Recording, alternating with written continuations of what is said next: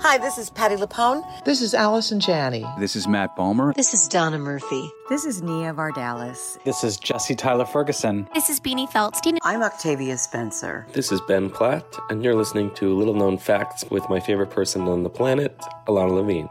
A-OK. Welcome to Little Known Facts, a podcast where you will hear unfiltered, raw, honest, and uniquely funny interviews with artists you love as they talk about the art they love to make. I'm your host, Ilana Levine.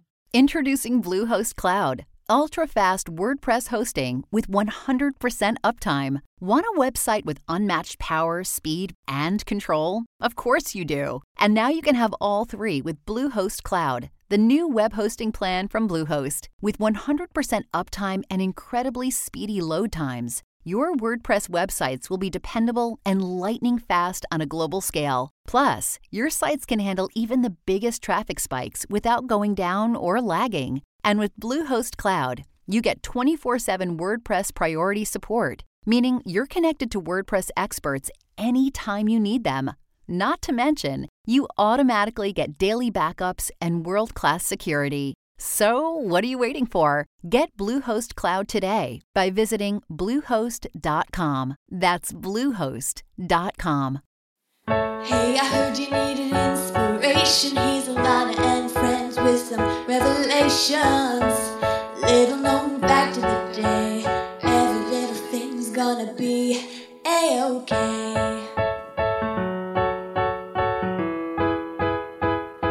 A-OK. Little known fact about my guest today: when she was in film school, she took a class about television development and suddenly knew that is exactly what she wanted to do. An internship early on led to a permanent position, and slowly she climbed the ranks into comedy development and is responsible for some of the best television that we watch on our screens. I'm so honored to have Emily Rothstein on the podcast. A-OK.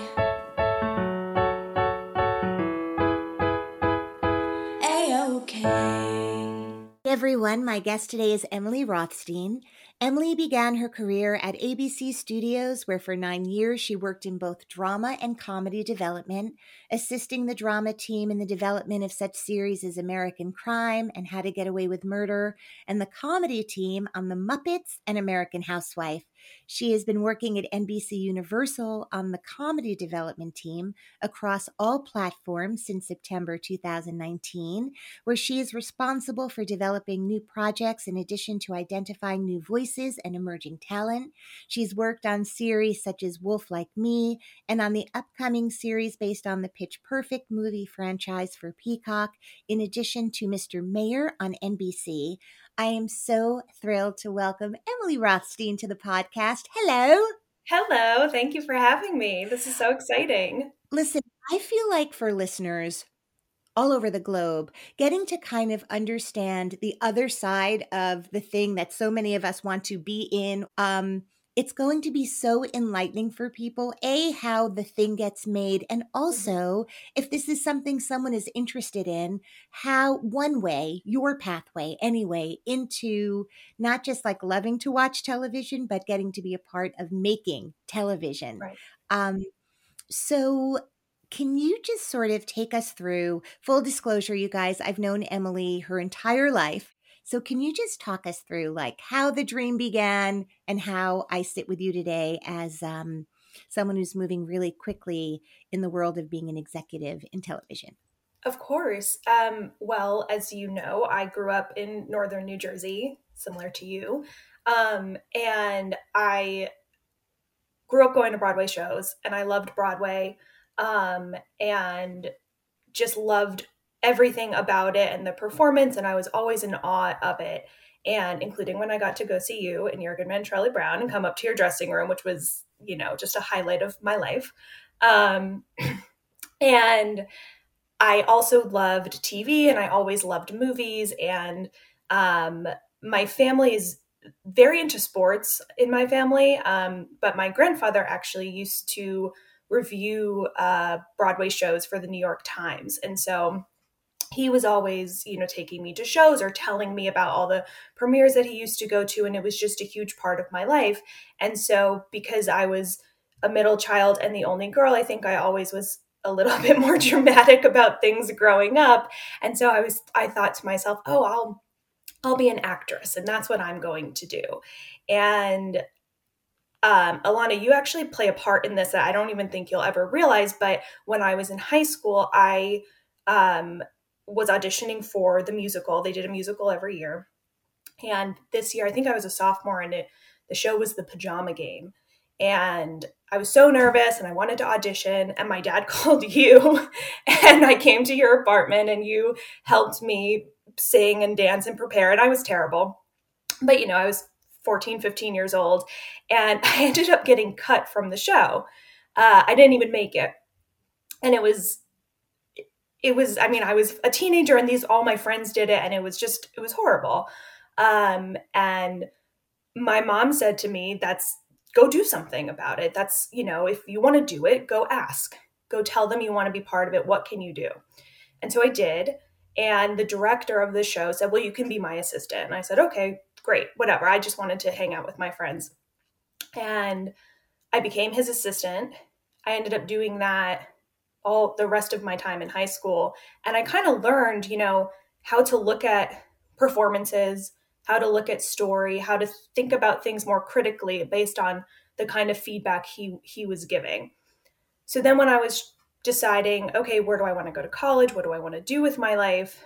I thought, well, I love art and I love theater, but I also really love TV and I really love movies. I always saw movies. I absorbed TV as a kid. I watched as much of it as humanly possible. It was, something we did together as a family. And I thought, well, maybe I should go to film school and kind of learn the behind the scenes of what goes into this. And so I applied to a bunch of schools, and one of those schools was USC. And I applied to the film school, which was, or is, I think, still the #1 film school in the country. And I thought, there's no way I'll get in. And it's in Los Angeles. What? I'll just do it as for fun. And I got in. So I really, without thinking about it, I accepted. I hadn't even gone to see the school. And, my parents were so supportive of me moving across the country and going to do this crazy thing. But it just felt, like everything kind of aligned that I got in. It was exactly the major that I wanted. I was really going to get to study something that I loved. And so I went to the film school at SC. I studied, the major was called Critical Studies, which was less production, more history analysis of film. And at the time, it was really mostly film centric. And I went in knowing I wanted to work in TV, and I'm not quite sure exactly why. I just loved it. And this was before TV was kind of cool again. Like Mad Men had not even started yet, I don't think, but it was kind of like when Mad Men was about to start, and all these shows that kind of redefined the new era of television. And I was just very driven in what I wanted to do. And I didn't know what development was.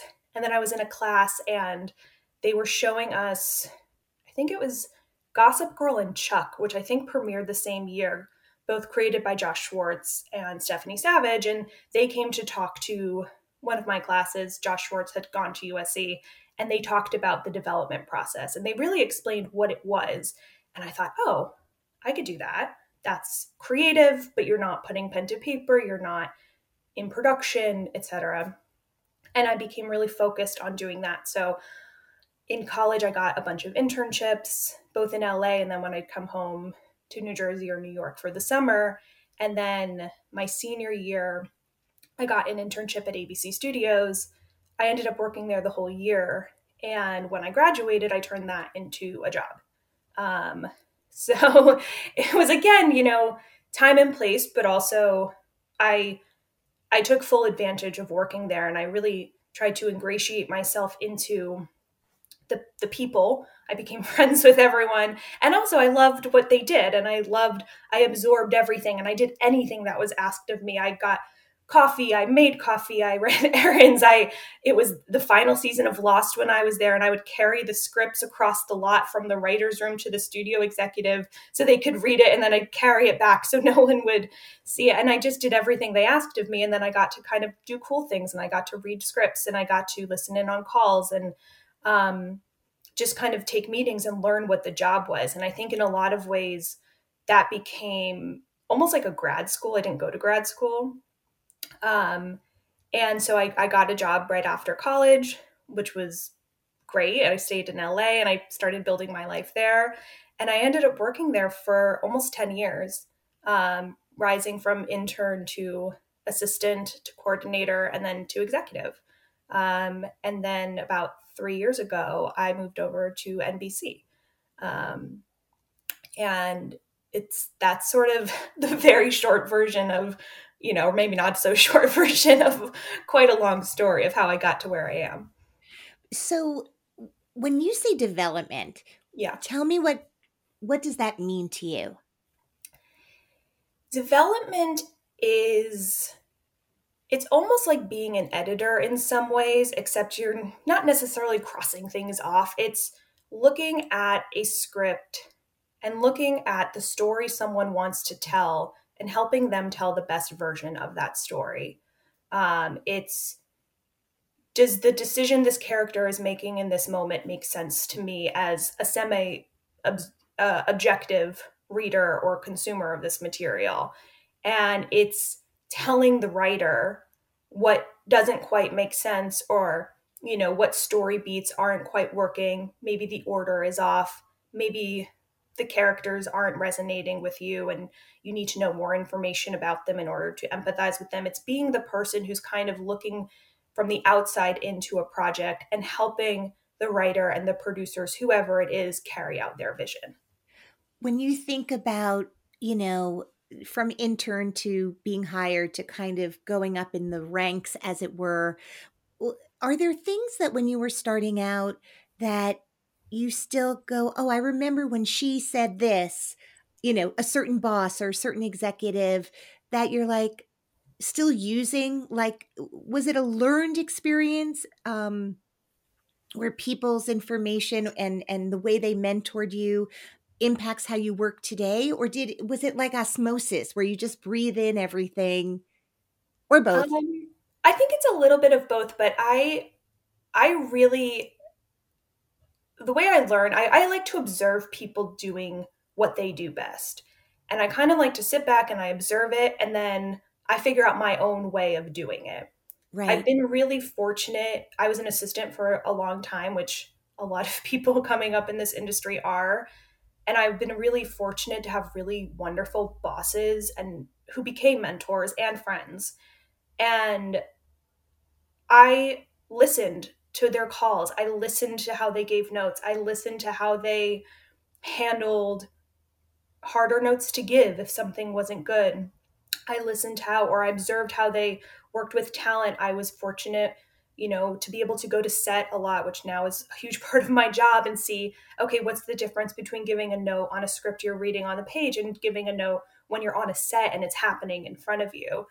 And I really learned by observing all of that and then figuring out, okay, well, how do I do that as me and using my personality? Because especially I've only worked for 2 companies, but I've worked for 2 massive corporations, and between Disney and Comcast. And I think sometimes you can be perceived as, oh, you're just the corporate studio executive, or now with NBC, you're the corporate network streaming executive. And I try and infuse my personality into it. A huge part of this industry is just getting to know people. And I think when you get to know people and vice versa, it just helps that professional relationship so much more, because they trust you and you've built a rapport with them, and they know you're approaching it from, we're on the same team and we all have the same goal.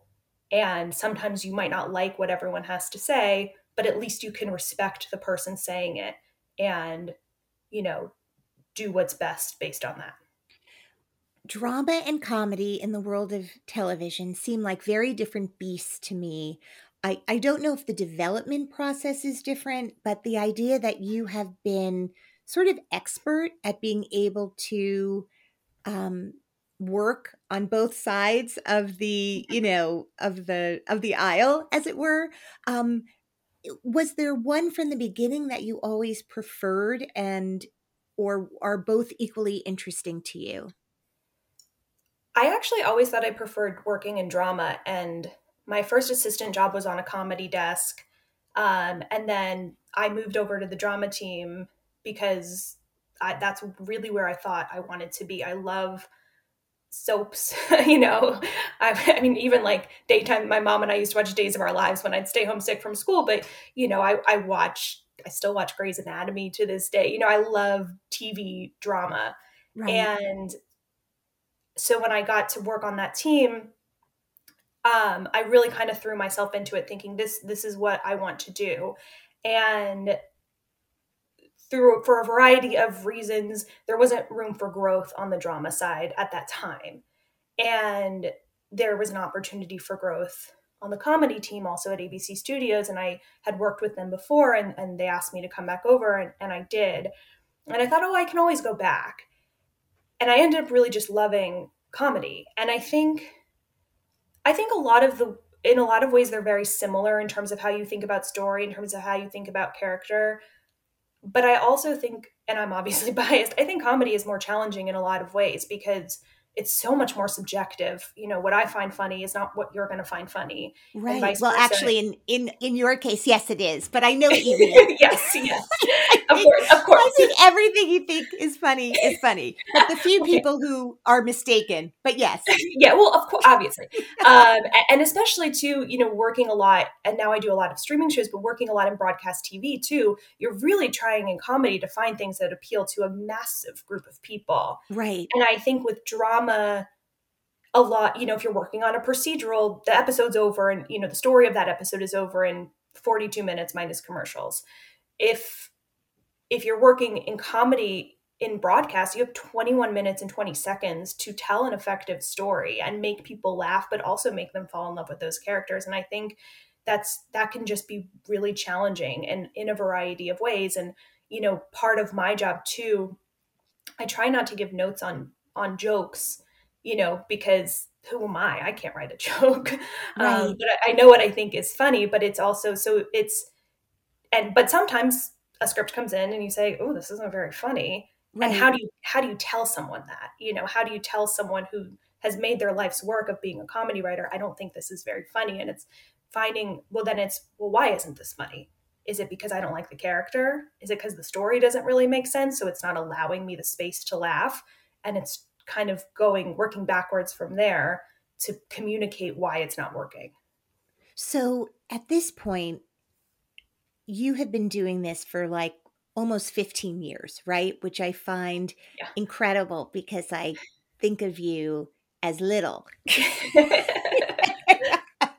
And you are still quite young, which is also what's so cool about what you've accomplished straight out of school. It's like incredible. When you are okay, and you talked about streaming versus network. I mean, now when you work for these big companies, they have content on every different kind of platform, right? So if it's Mhm. 20 something minutes for network television, it really is half an hour for streaming, right? Like you're Mhm. dealing with Yeah. time and all of that. I want to talk about, like, can you take me through, a lot of well-known people get development deals, right? Because they're already established. And so a network or a streaming platform wants to work with them and create some sort of deal with them that their content is shopped first to this company, Mhm. right? Mhm. But a lot of people kind of know from movies and some television, like the idea of a pitch, Mhm. where there are people like practicing the pitch and sweating their brains out in a bathroom before they go in to a bunch of, network people who look at them often with, like, portrayed in comedy with like stone cold faces.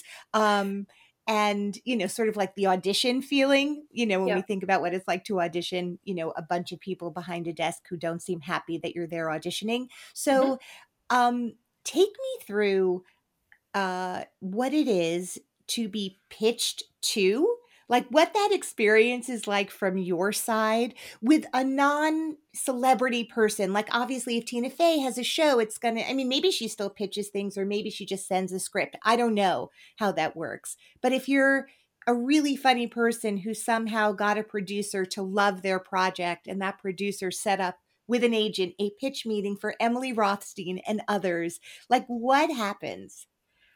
Well, first of all, a lot of people, even people with deals, like a Tina Fey, they're still pitching things. They, Sometimes they've already written a spec, which is they've written the script already, and we get to read it and like decide if we want. the pilot script Yeah, for the project. Okay. exactly. But a lot of people still pitch, especially if you're someone in a deal. Maybe you're not writing it yourself. You're bringing in a writer who you are shepherding, and that person pitches. Um, it's funny you say that because I always get annoyed when I see the portrayal of executives on TV, and because I do try, and I hope I'm good at it. I don't know. I've never seen myself in a pitch, but I do try and be reactive in a pitch, especially since we've been doing them virtually. I Oh, can't that's right. I imagine. haven't even Yeah. thought about that. In Right. the room, it's so different, and there's an energy, and there's people, and maybe you're fake laughing every now and then, but you're laughing. On Zoom, you're on mute, and it's awkward and it's quiet, and so I've tried really hard to like smile and whatever I can do to make it feel warm and inviting, because I know that people put so much effort into these pitches and I couldn't do it. So I feel for them. And when I worked at the studio too, a huge part of my job at the studio was selling, was bringing pitches out to the marketplace. And so I know what it's like sitting on the other side and having the network executives look at you. So now that I am on that side of buying, I try and be very, effusive. Um, Because ABC Studios wasn't, when you were there, the previous job of many years, yes, yes, that was not ABC Network. You were not the yes. buyers. You were like an arm of ABC that also tried to sell shows. Yeah, so ABC Studios, which actually is now called ABC Signature, Okay. is a totally different. It's within the same parent company, which is Disney, but they operate as their own studios. So we were selling, of course, to ABC and Disney Plus and all the, Disney owned platforms, but we also sold to all the other broadcast networks and to the streaming platforms. That's probably changed since I've been there. A lot of it, the industry changes by the second. But at the time, we were selling things everywhere. And so you're both buying things that come in at the studio, but you're buying them thinking, can I sell this to the distribution platform of our choice? And when you were Um, doing that, were you ever the person who had to talk in the meeting and pitch the show, or would you more like what was your role in pitches at that I point? didn't pitch the show. I would be the person who would set it up. I'd come in and say, we're so excited to bring you Alana Levine. She has this very personal pitch, and we think it'd be perfect for your platform because XYZ. Here you go. Here's Alana. So, yeah, Right. you're the cheerleader. Okay. You're the Would you have hype worked with person. me? Thanks for being my hype person. You're I'm welcome. so excited about the show that we're developing. Yes. So if we were doing the Untitled Alana Levine project and you, Emily Rothstein, were the producing representative of Sure. ABC Studios of this show, would you have worked with me on the pitch beforehand? Yes. Yes. So you So would have. we would give thoughts on the pitch, help kind of create, the structure or whatever it might be. Sometimes you tailor it for the platform that you're pitching it to. If you know that they're looking for one thing in particular, being at a studio in TV, you're sort of the connector of all the different people. You have to know what the buyers want, but you also have to know how to talk to the talent. You're hearing things in very raw form that are kernels of ideas and thinking, can I make this into something? And now at the network where I am now, or I should stop saying the network because I'm at a network and a platform, but at NBC Universal where I am now, you're on the buying side of something. You're hearing something that has already gone through a lot of steps before it's even reached you. So it's, Okay. in a certain, it's more fully formed, if that makes sense. And you're deciding not just, do I like this, but is it a show that feels right for NBC, or is it a show that feels right for Peacock? And sometimes we hear amazing pitches that we all love, but we know that it's not necessarily the right fit for the content that we're programming on either of those platforms, and we have to pass. And that's a Because really, what your audience is, who your audience is. exactly. You know who the audience is, the upcoming shows on both platforms, and the other development that you have, and how many slots or whatever shows you're able to make. There's a number of reasons, and so you a lot of times have to separate your own feelings from what you're buying. But I think the sweet spot when you buy something is when it's something you love and you know that it's right. And sometimes it might not be the obvious thing. It might not be the show you said you were looking for. It could be, this show Wolf Like Me that's on Peacock now, and we just picked up for a second season, was sort of the opposite of what we said we were buying or looking to do. And it came in as a spec, and I read it, my boss read it, and my team read it, and we all just said, this is amazing. This is great. This is like real storytelling with really compelling characters, and it's bending a genre, or blending multiple genres actually. And we think this is unique, and we think this can stand out, and we want to do this. And we did. So that doesn't happen with every project, but it can happen with some. And those are the things that feel, just so special and different, because it sticks with you, and you can't get it out of your head, and you find a way to make it. Do you think that pitches are going to be going back to in-room meetings where everyone's together, or has the network or the platform or whatever we're calling it gone, you know what, this works really well for us to continue the Zoom model? What's happening in that world now? It's a great question. We actually have gone back into the office 3 days a week, Okay. but still do every external meetings virtually.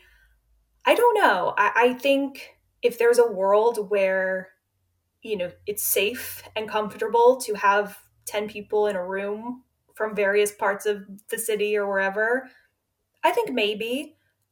I think maybe there's a hybrid version where some people might be more comfortable pitching on Zoom. It's evolved even in the 2-ish years we've been doing it, in terms of people using the technology in different ways.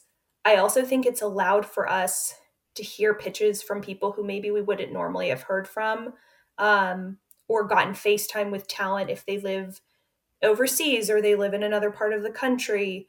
And for bigger name producers, there's a lot of famous actors who are producers as well, who don't always have the time to come in person to Universal City to sit in a room and pitch something, but they can do it on Zoom. So I like both versions of it. I do think that when you pitch in a room, there is, especially in a comedy, there is a certain energy that you can't necessarily replicate on Zoom. But I don't know. Your guess is as good as mine. I think maybe a hybrid version of it is in the future.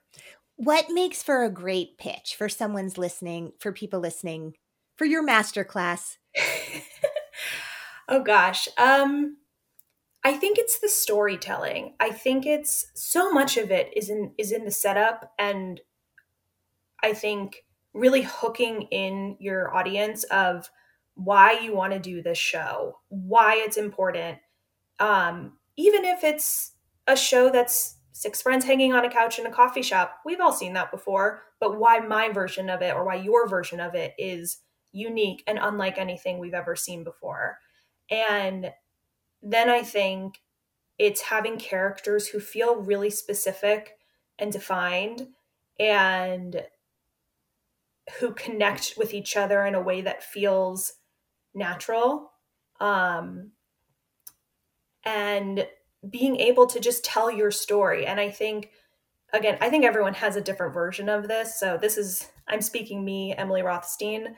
I think sometimes people go into too much of the detail, or every single beat of a script, of a story or something. And I think in some cases that might be appropriate, but I think keeping it more as a sales tool of, here's the story I want to tell. Here's some examples of how these characters will interact in future stories. Here's a rundown of what the pilot episode might look like. And then kind of wrap it up in summation, talk about the themes that, you want the show to explore. And I think also on the comedy side, explain your comedic tone, or use your comedic tone through your pitch of how, no, I don't mean that to mean, read dialogue that you've already written, but I mean, show us who you are, show us your voice and your perspective on the world, while you have us, captured for 20 minutes. Is that about how long a comedy pitch is? Yeah, I've 20, never 25. done a comedy pitch. I have no idea. Okay, so about 20, 25. Is a drama pitch longer? Does I it haven't match been, the length of the I don't think content? so. I Okay. haven't been in a drama pitch in a long time, but I don't, we block off an hour. That's the inside scoop, but Yeah. I'd say most pitches, are over 40 to 45 minutes, including small talk and questions, and also leave room for questions. And most Yeah. people do that, but um, you know, it, sometimes it's better to leave some things off the pitch pages and let the buyer ask you those questions to see. And I think a good studio partner, a good producing partner is going to be able to help you to shape it and to know Right. what's best to include and what's best to leave for them to ask. Sometimes if you give too much information, it can backfire, because then Ooh. I start to give notes in my head. Okay, well, Right. this doesn't work and I don't like that story. And this, so it's a really fine line God. between, I know I'm making it There's like sound so surgical complicated. precision. No, but it is also delicate, right? Like it's Yeah. also delicate. The process of creativity, trying to share your creativity with others in a way that works in a selling situation Mhm. versus when the thing is done. Even the idea, I think so much about like auditioning can be so hard for a part that you could do in your sleep if you were just offered it, right? There's Mhm. something about the adrenaline and Yeah. um, the knowledge of the make or break financially moment you're walking into. I mean, there's so much that people carry with them Yep. beyond like, here's this thing, I wrote it, I made it, I love it, I hope you love it, this is why I love it, I hope it's the right Mhm. fit. You just have a lot of people weighing in, and suddenly it's creativity by committee, and it just must feel, you must be very aware of that. The pitch person is aware Yeah. of sort of the importance of the moment and the one Mhm. shotness of it. I would Yeah. imagine with more well-known people, it's not all about this, you have 20 minutes and the TV version of the pitch is very dramatic in that Yeah. way. Yeah. Are there any like, do not do this in a pitch? I'm telling you, across the board, everybody's different, everyone's unique, but don't do this. I don't think so. I think each show is so unique and each person pitching it is so unique that I don't think I'm the expert to sit here and say don't do this. And even what might not work for me, a colleague might like. We're just all very different people. We all receive information differently, and so I think, even in the development process of developing these scripts, it's not my job to tell someone that their apple should be an orange. It's my Right, job to tell them how to make it more of an apple. right. So similar to that, I think that kind of applies to the pitches as well. Have you ever watched someone just be so nervous that your heart breaks because you just see them like derailing in the I've seen process? yes, I've seen a lot of nerves. Um, I've seen it all, and it's I can't even imagine. It's so hard, and especially when things are very personal too, and you're sharing a part of yourself, it's very vulnerable. Um, and so, that's why I try on the receiving end of it, just to, be empathetic and be, sometimes, especially on Zoom, sometimes you take yourself off mute. And what really gets people on Zoom is the tech issues. if they're sharing their Yeah. screen. And it all derails. Yeah. Yeah. And so, we've seen it all even in 2 years. So it's all of us on my side. And I never hear a pitch alone, by the way. It's always with at least one other person on my team. And we try and be as supportive and understanding as possible. Sure. It's human error. I know. You're like, and there's a big bowl of beta blockers right outside if you want to take one before you come in. So tell me a success story, like something that was pitched to you that you loved, that you were able to kind of bring to a screen that I watch my content on. Oh, wow. Well, I did just mention Wolf Like Me, which again did come to us as a script. It came to us with the 2 stars attached, and it also came to us with a partner, a distribution partner in Australia, which is kind of a unique, a co-production with them. Right. So, and that one we read. I think, the other show I'm working on right now is this TV series based on the Pitch Perfect franchise. And Is that was Jason Moore in, or any of the film people? Elizabeth Banks, who directed and produced the films, and her husband, Max Handelman. They have a production company called Brownstone. They are executive producers on it. And some of the original producers, Jason's not involved with this. And Adam Devine, who plays Bumper Allen in the movies, is the lead of this show. And so is he Bumper? He's Bumper. Okay. He's Bumper. So the show Bumper's follows back. Bumper, and Bumper's back, and you see him kind of where he is in his life now, and he gets this opportunity to move to Berlin, where he's told he's famous, and he's going to pursue his singing dreams in Berlin. And he meets, if you've seen Pitch Perfect 2, there's a rival a cappella group called Das Sound Machine. The leader of that group is played by Flula Borg, who it plays a character named Peter Kramer, and Peter Kramer is the one who brings Bumper to Berlin. So the two of them are reunited, and then there's a whole ensemble cast around them. There's 3 amazing women, Sarah Hyland from Modern Family, Jamila Jamil from The Good Place, and a new to us actress named Lyra Abova. And they kind of form this new 2022 2023 version of a Pitch Perfect ensemble. And that it's obviously a piece of IP that is a Universal film, Universal NBC. It's all the same company.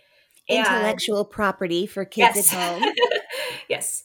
And Elizabeth and Max had been working with the film group to try and figure out a way to do a TV series. And then that came to us. And so, we were really kind of in those early conversations of what the show could, potentially be about. And obviously it's a huge franchise. There's a lot of characters, what makes the most sense. And they sort of landed on maybe it being Adam Devine, who plays Bumper, and then brought in Megan Amram, who has a deal with Universal Television, which is the studio that we work with a lot. It's internal. And Megan had just been coming off of The Good Place, among many other shows, and just kind of pitched the show and had this great idea. And it went from there, and it was very fast. It was very whirlwind. And so really been a part of that, working on that for so long. And I went to Germany when they were filming the first couple episodes, and it's been really cool. And I think also going back to, my love of theater and musicals, to get to work on a musical is a dream come true. And so, the show will be on sometime. We don't know exactly when yet, but hopefully sometime this year. And I think people will really love it. And that's just been, a one that's been fast and furious, but a really good example of a show from the beginning. And the other thing I think people don't realize about development, maybe they do, 95% of what we work on doesn't end up going anywhere. You develop a ton of scripts. You sometimes make pilots of those scripts. And then sometimes those pilots go to series. And then on the streaming world, sometimes, you develop a lot of scripts, and then they usually just go straight to series. But for every Pitch Perfect, there's 15 scripts behind it that unfortunately don't get made. And it doesn't mean you love them any less. It's just, there's so many reasons why things get made and why they don't. But it must be an amazing feeling when you can say yes to somebody's dream being Yeah, fulfilled in this way. And it must feel really awful when you have to say no.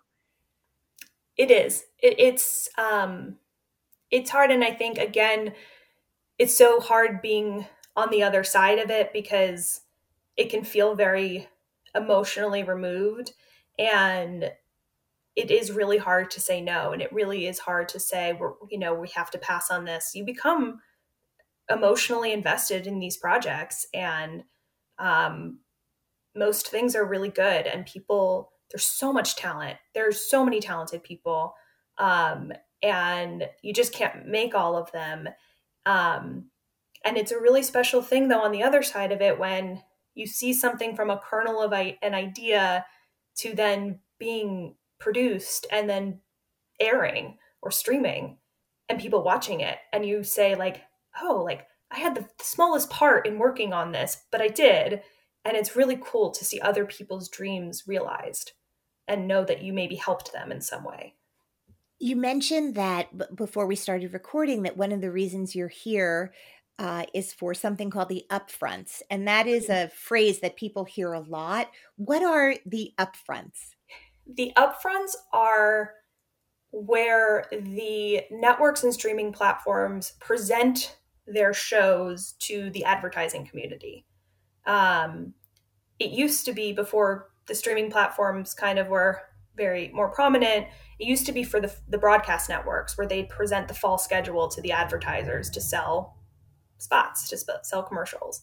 And you would have had made all these pilots in the spring, and then you would have decided which of those pilots you're going to order to series, and then you'd present those new shows along with all of your returning shows and the calendar of, this is going to be Sunday night, Monday, Tuesday, etc. And you present it in a big room at Lincoln Center or Radio City, wherever it is. And then With the talk cast, numbers. with cast The cats members, come and out. yeah. There's sometimes musical performances. It's a whole song and dance, basically.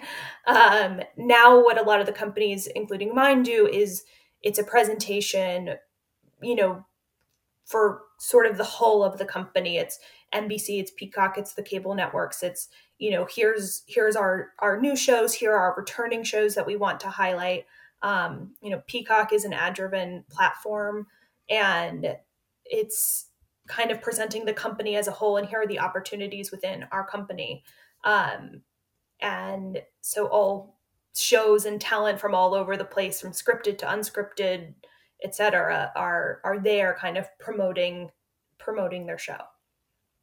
Do you feel at this point confident in what you do? And I don't mean that every day you know what to say or what to decide every second, but do you feel like I'm confident in my job? In some ways, yes.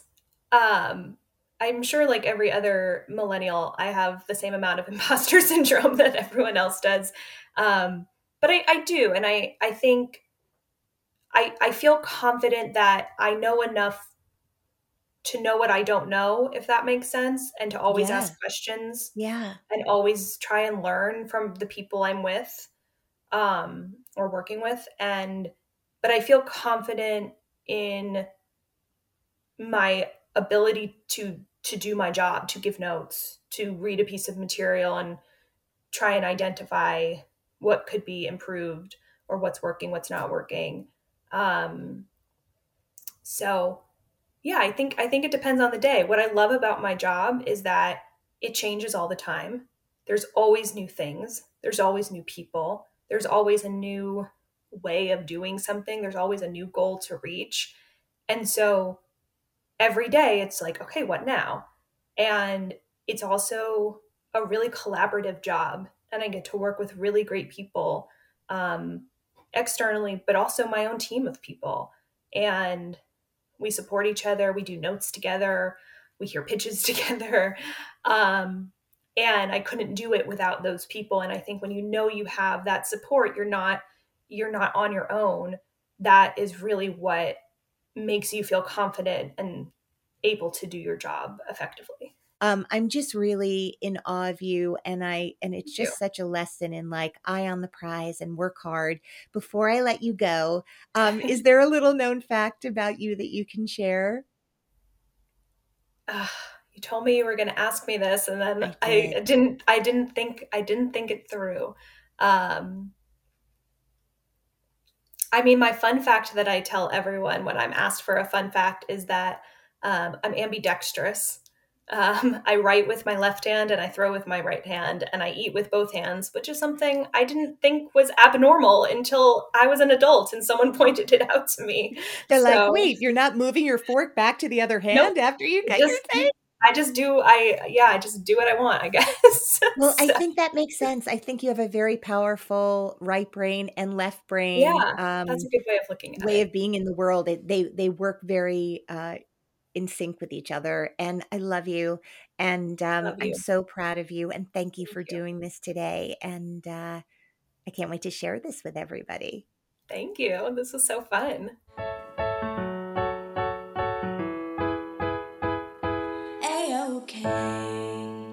One more thing. So many of you have asked, how do you donate to the podcast? Well, it could not be easier.